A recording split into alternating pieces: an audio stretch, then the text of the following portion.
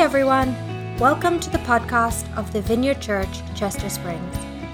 We invite you to join our mission to love like Jesus, and you can connect with us on social media or visit our website, csvineyard.org.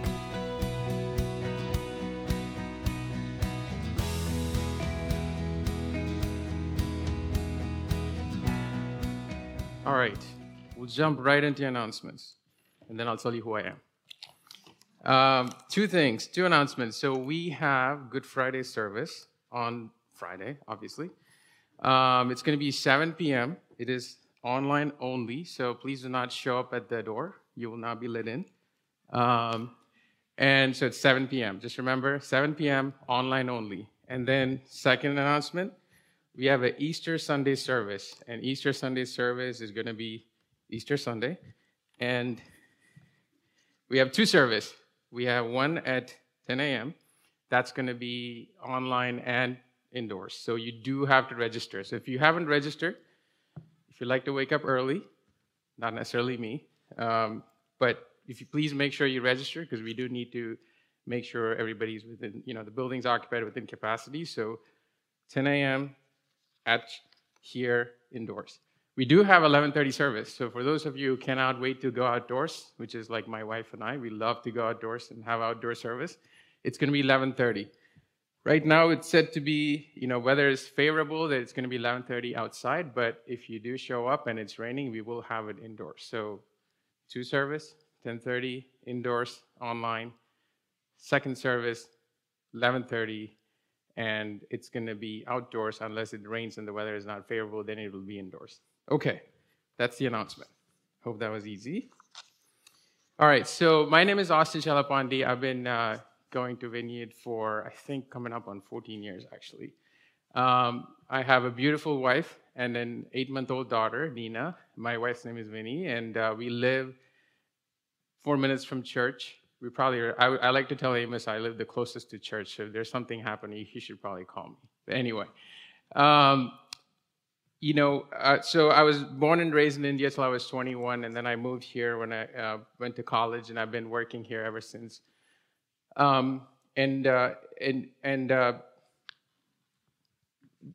Speaking of Palm Sunday, which is today's topic, one of the first things that kind of come to my mind is what I used to do as a teenager. I used to be part of a church choir, and we would have this thing where I used to be as a choir. It was sort of like you can imagine an Anglican church where there used to be a church pastor who would wear a cassock, right? Who would be like preaching, and then we would have a choir. I was part of the choir, and the entire choir team would also wear a cassock. So you can imagine, and. Growing up as a teenager, one of the things we would do on a Palm Sunday is I used to bear the cross in the choir. So typical Anglican church, like the Church of England, and, you can imagine, you can see the movies, right? We would actually go on a procession around the church in public road. So we would have a permit, and we would actually go on a procession on a public church. And we would have palm leaves. And we would have palm leaves, made into crosses and just palm leaves as they are. And we would carry them and walk around the church as a procession, reminding of what Jesus did on Palm Sunday, which is, his triumphant entry into Jerusalem. So we're going to talk about Palm Sunday today, and we're going to talk about some scriptures and talk about the audience that were in the crowd as Jesus entered Palm Sunday, and how the kingdom of God and the kingdom of man was orchestrated in that week, beginning in Palm Sunday. I know kingdom of God is always at work, but I think it's a cosmic event. We always like to think cosmic events are only like stars and earthly, heavenly bodies, but a cosmic event, like events that beyond the realm of our imagination is happening and coming to fold, and it's actually set in motion by a very specific event called the Palm Sunday.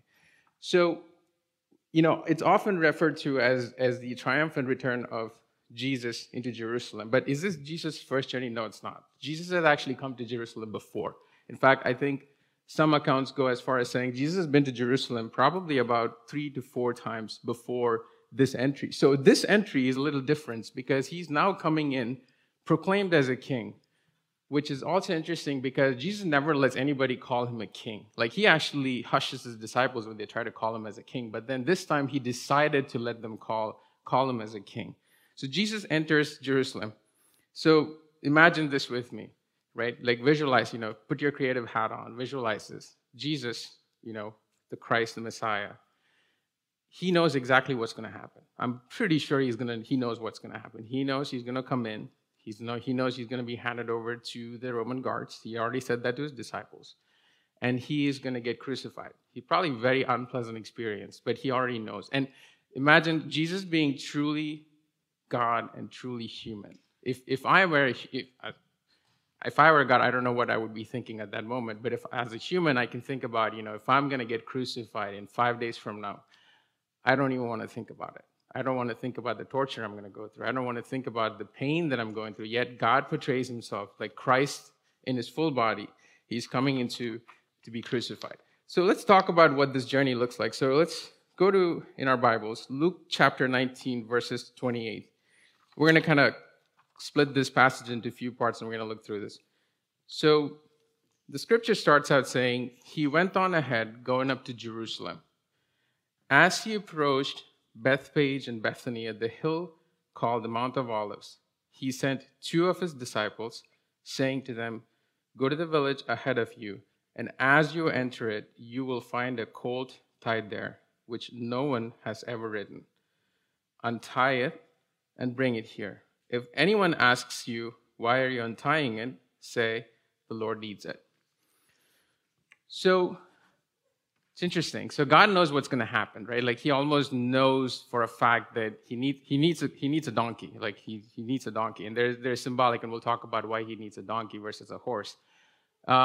And he says, this is what's going to happen, guys. You're going to go down to this Jerusalem, the city of Jerusalem, and if you see in the map up there, from going up from Bethany, Bethphage to Jerusalem, it's give or take about 2 miles. And back in the day, climbing up a hill and down, if you look at the topography, it's a very hilly climb. It's actually not going to be easy. And you don't wear like nice Asics shoes or like Nikes to like sprint up there and down. It's not that easy. And I'm sure there was no asphalt on the road.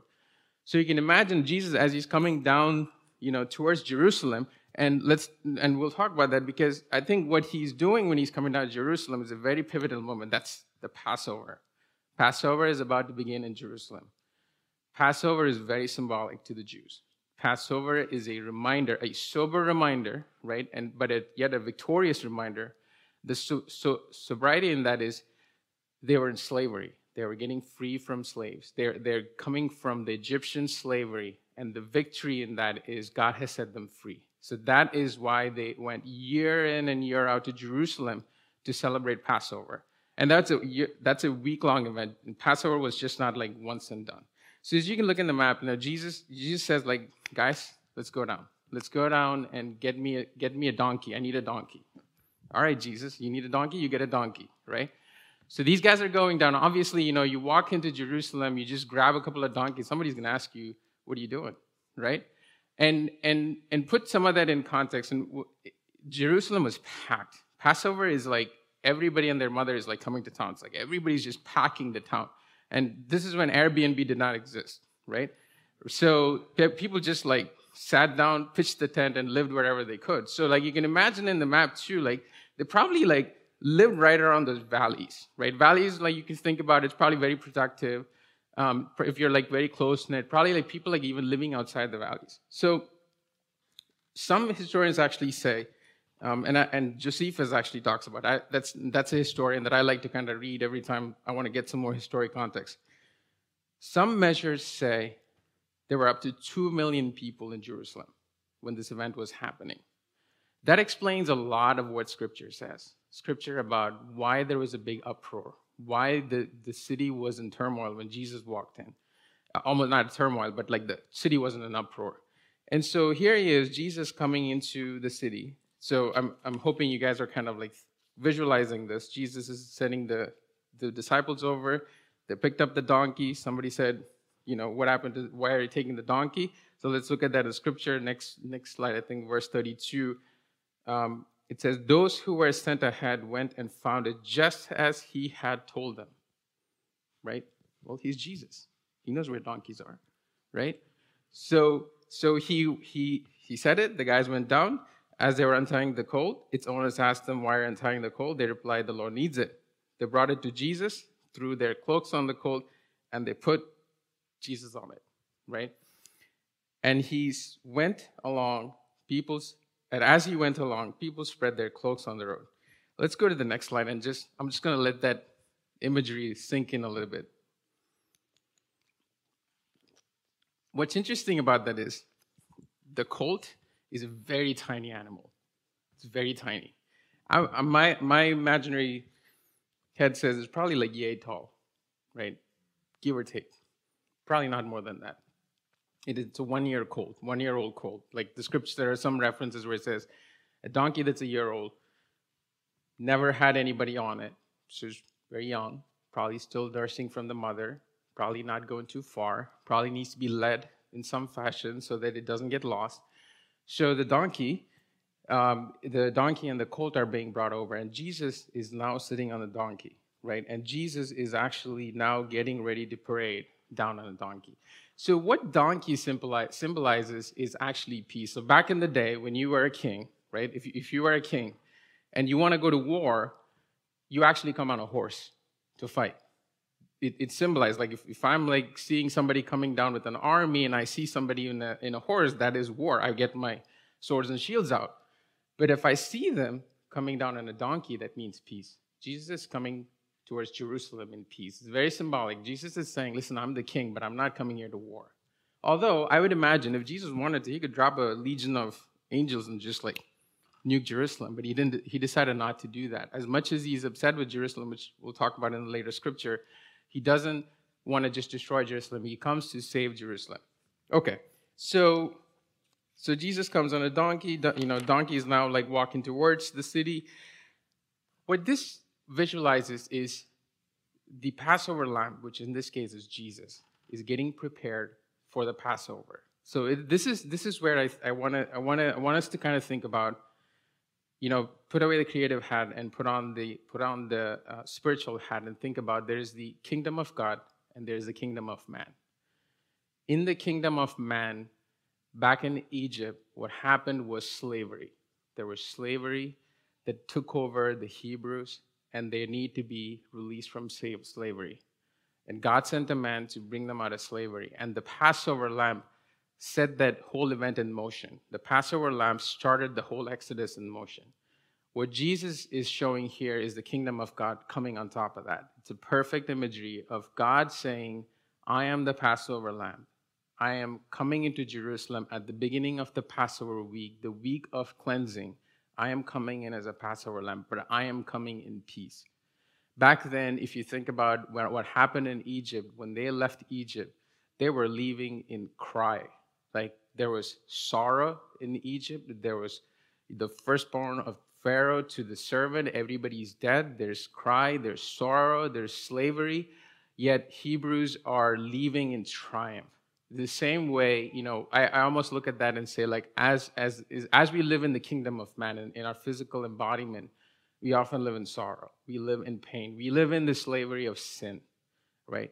And here he is, the kingdom of God that's getting overlaid on the kingdom of man. And the kingdom of God is redeeming us from the slavery of sin. And it is setting in motion the crucifixion of the Passover lamb. That's where the triumph is beginning. And as much as it says Jesus comes in triumph, it is the beginning of the triumph rather than the end of the triumph. It has to be that 7-day event that has to happen for the crucifixion to happen and the Passover lamb to be, crucified so that the redemption comes into place. Okay, let's move to the next.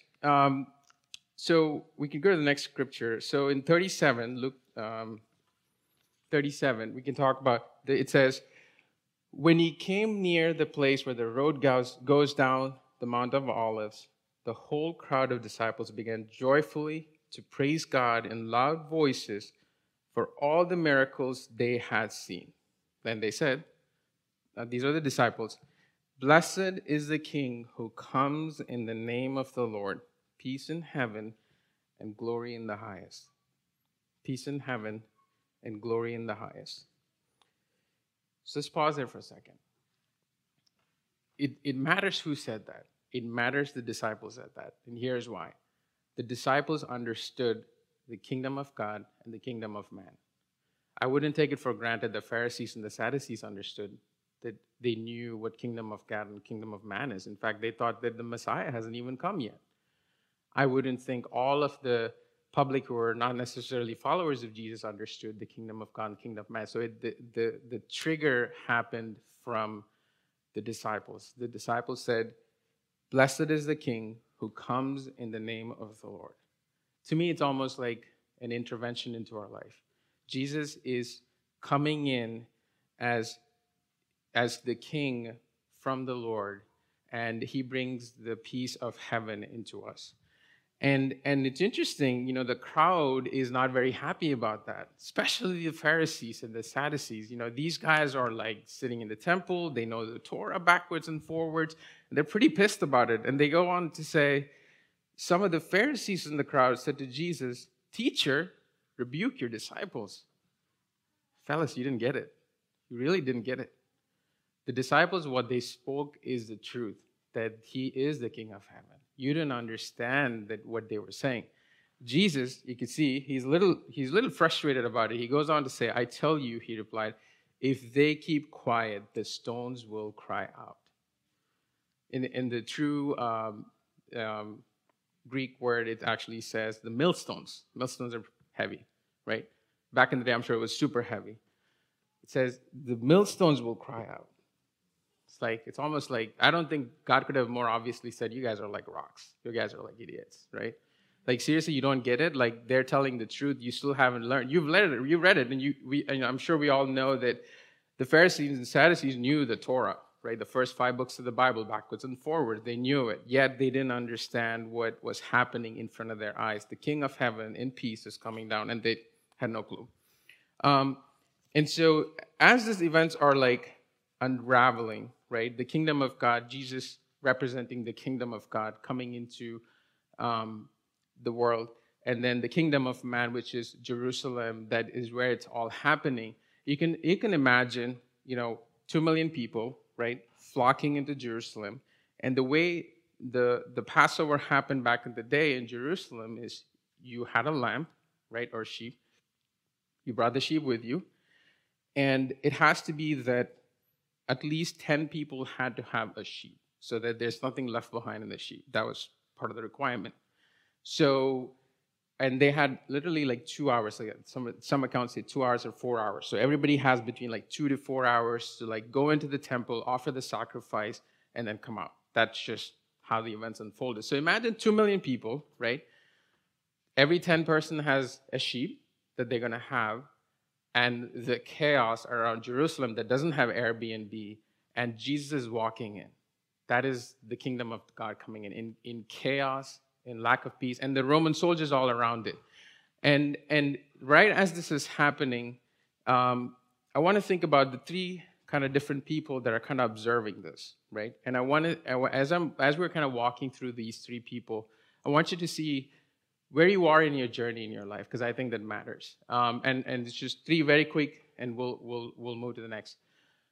So visualize 2 million people, Jesus on a donkey, everybody's coming in, there are Roman guards, there are regular people, there are disciples, there's Pharisees and Sadducees, Jesus walking in unpaved street, no shoes on, he probably didn't take a shower for a long time, and so did the disciples. They're all fishermen, probably smell like fish, right? And so they're all walking into Jerusalem.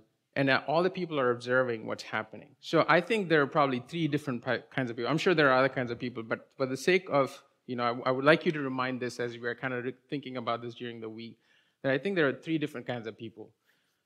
One is the disciples of Jesus Christ himself, who are the 12, and those who are in the crowd who knew Jesus.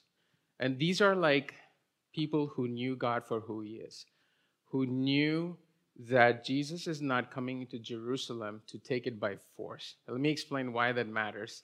Because back in the day, Jerusalem was in the tyranny of Roman Empire, right? Pontius Pilate was ruling the empire, and it was not easy. I'm sure you've read a lot about the Roman Empire and the guards.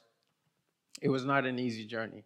I'm sure they were all looking at Jesus and saying like, oh, maybe like Jesus could save the day. But the disciples knew who Jesus was, because Jesus had told the disciples, I'm going to get crucified at the cross. I'm coming here to die. They were not happy to hear it, but they knew Jesus is coming to die, but not not necessarily to bring down legions of angels to like destroy Jerusalem. So as you're kind of thinking about this, think about, who do you think Jesus is in your life? Do you see Jesus as the God who is bringing the kingdom of heaven? Do you see him as a God who brings peace? And the God who is probably not going to bring peace in the human terms today, as you can see war and everything else happening around us and disease ravaging the world. That's not the Jesus the disciple understood that he is. In fact, that I think is a true Jesus from the kingdom of God perspective. Some of us are in a journey where we're looking at Jesus and say, like, I have a perception of Jesus and I want him to do this. So let's talk about that next. The earthly hopeful. English is not my first language. I'll plead my ignorance on the words here. But what I'm trying to say when earthly hopefuls is, it's actually nothing wrong to be hopeful about something. It's actually very good to be hopeful. In fact, a lot of us, hope is what keeps us alive every day. The earthly hopefuls are thinking, when you say the word Hosanna, Hosanna actually means save us. It literally means save us. When people are like cutting down these palm branches and throwing in front of Jesus and throwing the cloak and the donkey's like riding on top of it, they're actually expecting, save us. Like, dude, save us. Come on, like do something, right? We need redemption. We need salvation. Like not salvation. We need like a person who will save us from this tyranny, from the Roman Empire. So we need to be saved from someone. That's these people. So they need immediate gratification in a sense, right? They're earthly hopeful. They are hoping that Jesus will take away all their, the poverty. They will just remove the tyranny. He would just fix it all up. And you know why? They had a very good reason to think that. Because just before this happened, the miracle of Lazarus had happened.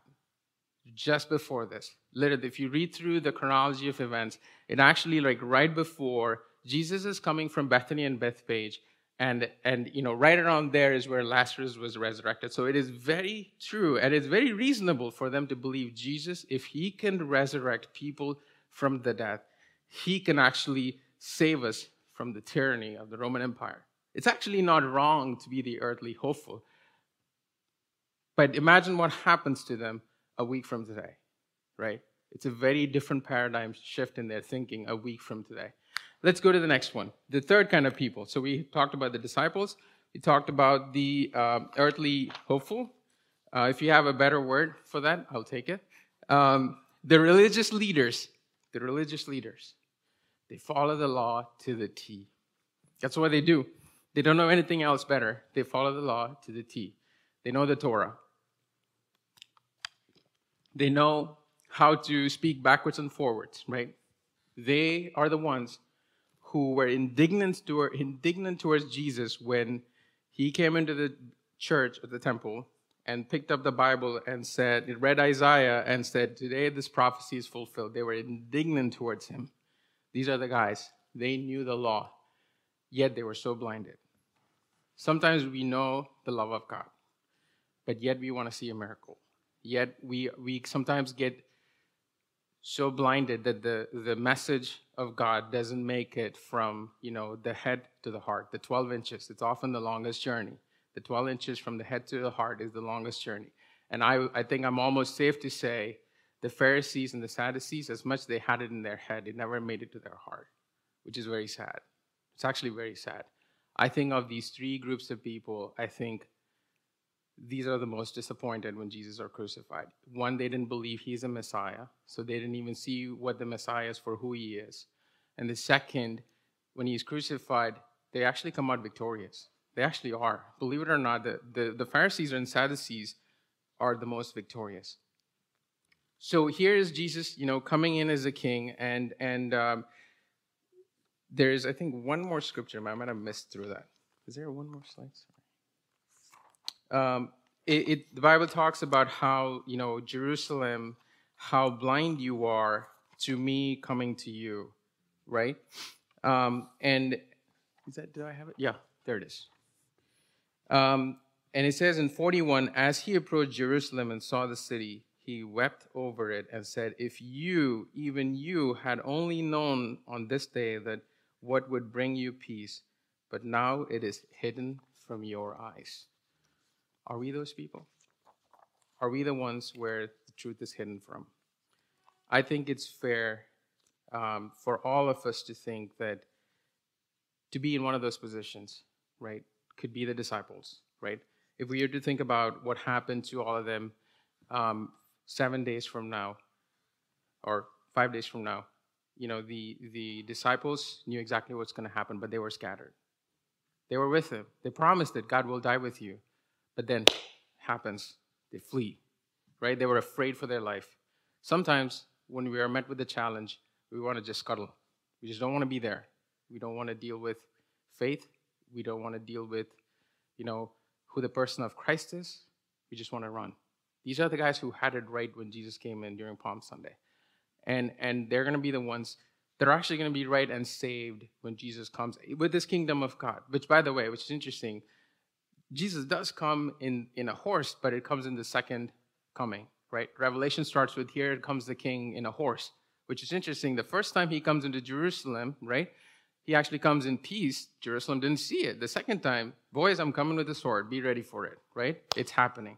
But then if you think about it, the disciples had it right, but they scatter.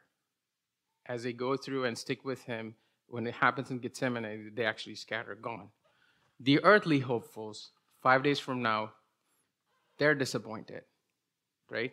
Because they thought, man, this guy's going to come down, drop an army, they're going to just nuke all these Romans, and, we're all going to be free. There's going to be no slavery. What a disappointment. Here he is hanging on a cross 5 days from now. Such a disappointment, right? But they didn't get it.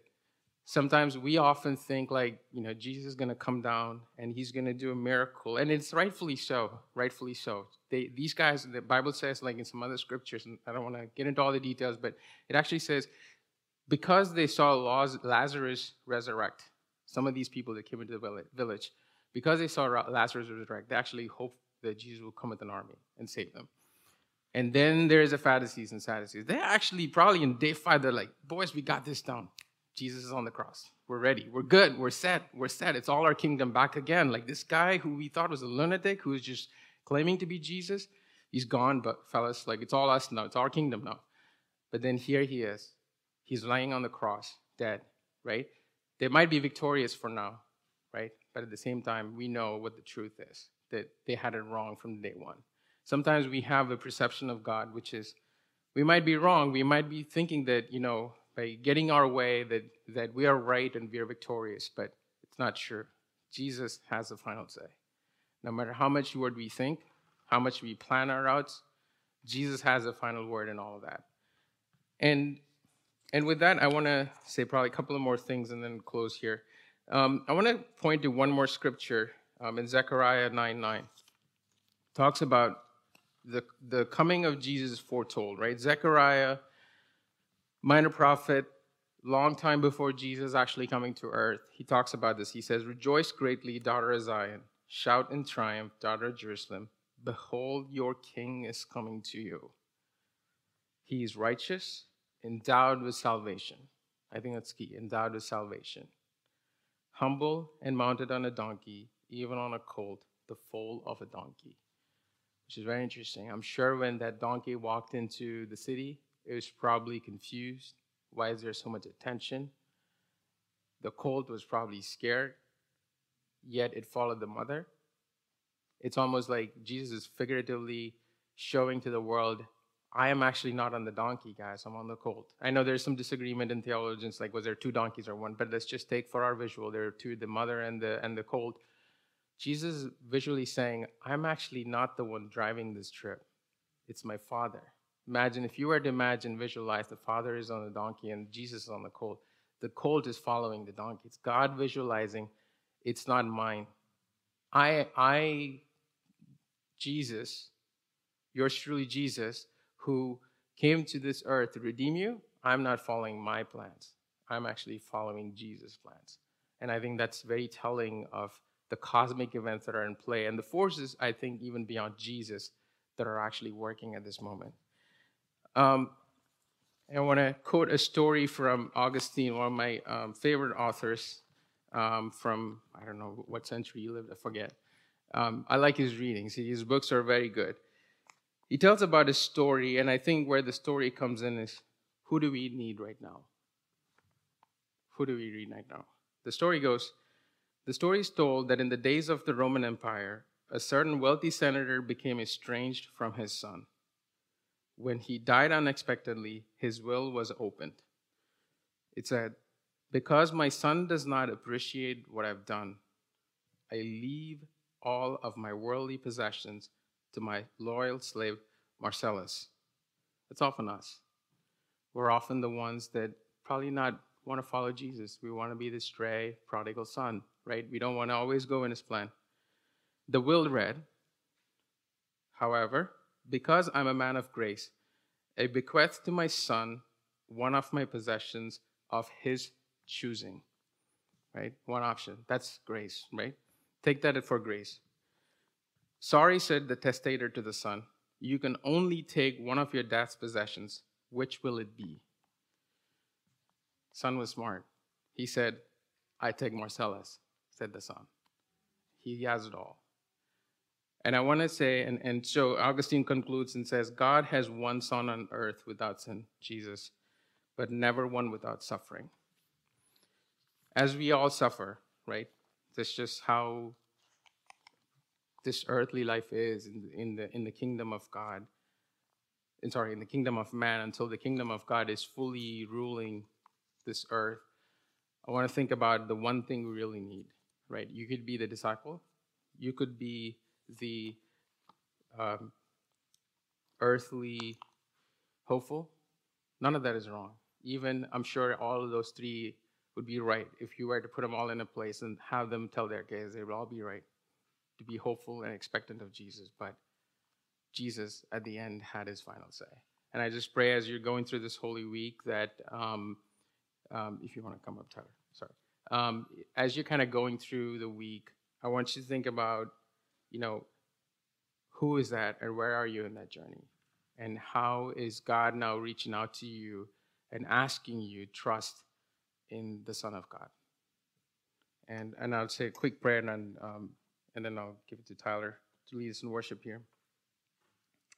Dear Lord, we thank you for this Sunday, Lord, and keeping us safe to this point. God, as I pray, as we go into this week of thinking about you and your sacrifice at the cross, I just pray that you would come into our lives and help us focus on you, the faith, the author and the finisher of our faith. I just pray that you would help us look to you and wait for your kingdom to become and your will to be done, and let it not be our own plans. And as we go through that, Lord, a journey where it might not be easy, it might not be fun, I just pray that you will continue to be with us. Lord, let us be the ones that are riding on the colt and not on the donkey. We just pray that you will lead the way, and we'll just follow along. And give us the strength and the energy, just like you gave Jesus on the cross to take all the sin and endure the pain. I just pray that you would give us the strength and the energy to take all of that and endure the pain in this life. In Jesus' name, amen. Thanks again for listening to the podcast of the Vineyard Church, Chester Springs.